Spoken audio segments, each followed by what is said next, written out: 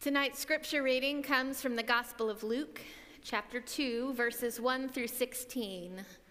These are some wonderfully familiar words, and so we pray, Lord God, come to us this night, not just as a baby, but as truth revealed.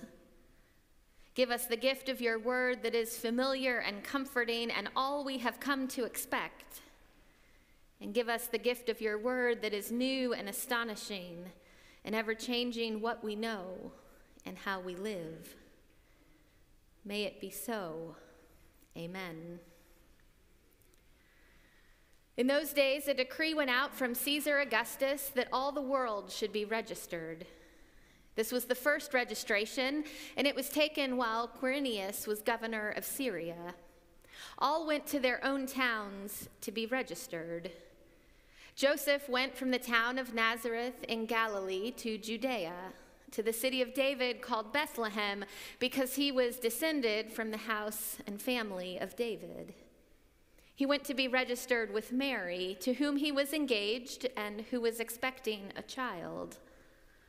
While they were there, the time came for her to deliver her child, and she gave birth to her firstborn son and wrapped him in bands of cloth and laid him in a manger, because there was no place in the guest room. Now in that same region there were shepherds living in the fields, keeping watch over their flock by night. Then an angel of the Lord stood before them, and the glory of the Lord shone around them, and they were terrified. But the angel said to them, "Do not be afraid, for see, I am bringing you good news of great joy for all the people. To you is born this day in the city of David a Savior, who is the Messiah, the Lord. This will be a sign for you. You will find a child wrapped in bands of cloth and lying in a manger." And suddenly there was with the angel a multitude of the heavenly host praising God and saying, "Glory to God in the highest heaven, and on earth peace among those whom he favors." When the angels had left them and gone into heaven, the shepherds said to one another, "Let us now go to Bethlehem and see this thing that has taken place, which the Lord has made known to us." So they went with haste, and they found Mary and Joseph and the child lying in the manger. This is the word of God for the people of God. Thanks be to God. So tonight, on this night of all nights, we conclude our holiday home tour. Throughout Advent, we have been visiting the homes of the four Gospels, reading each version of the Christmas story and discerning the message each would have us hold close as the Christ child draws close to us. Now, just a bit of a quick review for those who, like me, need such a thing from time to time. First, we visited Mark's house. Now, that house is smaller than the rest. It is just functional. And you will find no sign of Christmas anywhere in sight. There's no tree, no lights, no wreath, no shepherds, no sheep, not even a baby. Because in Mark's gospel, he's worried less about telling us where Jesus is born and more about telling us where Jesus can be found here and now. After Mark, we visited Matthew, and Matthew's house is an honest-to-goodness mansion. It has to be because in Matthew's gospel, the Christmas story begins with an enormous family reunion. Everyone is invited. There are no exceptions, which means there has to be a lot of room to hold everyone. Last Sunday, we visited John, and John's house is a little bit harder to find than the others. It's set back from the road, and it's lit by a single candle in each room.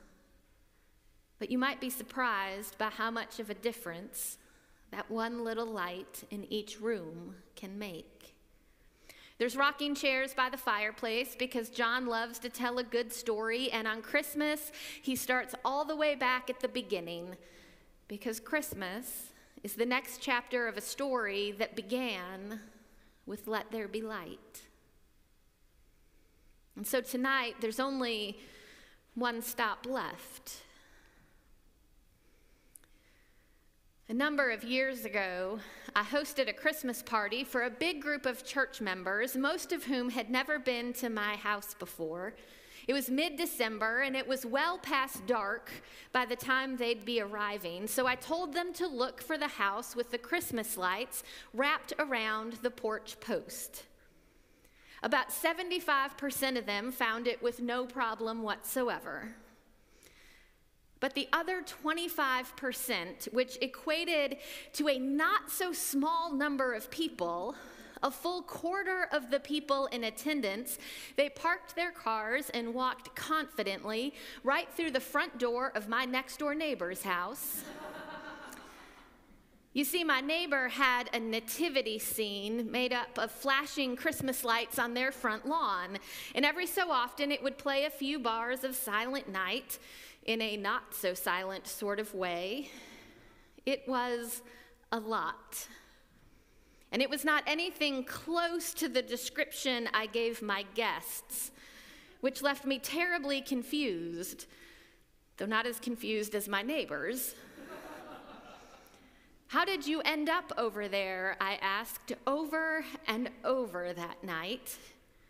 And to a person, they said, "Well, we saw the manger scene, and we assumed you lived there. It seems like the sort of house a pastor should live in." So just for the record, there has never been a light-up baby Jesus in the manger on my front lawn. But assumptions were made. Now, in a similar sort of way, we are going to have to set aside some assumptions if we are going to make our way to Luke's house tonight. For as long as anyone can remember, ancient Christian tradition has understood Luke's story to be about an inn and a barn and a stable.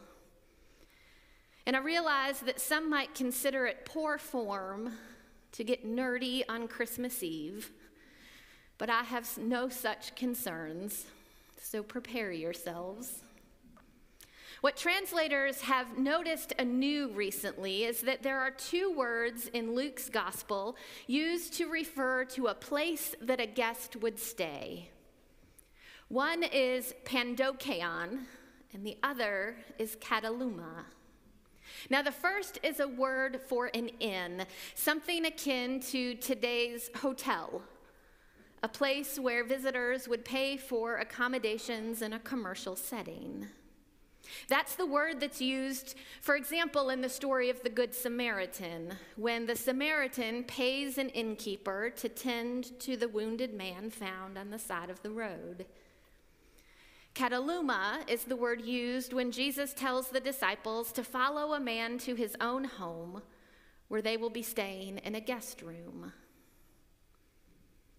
The word that Luke uses in his Christmas story, if you read it in the Greek, is kataluma, guest room.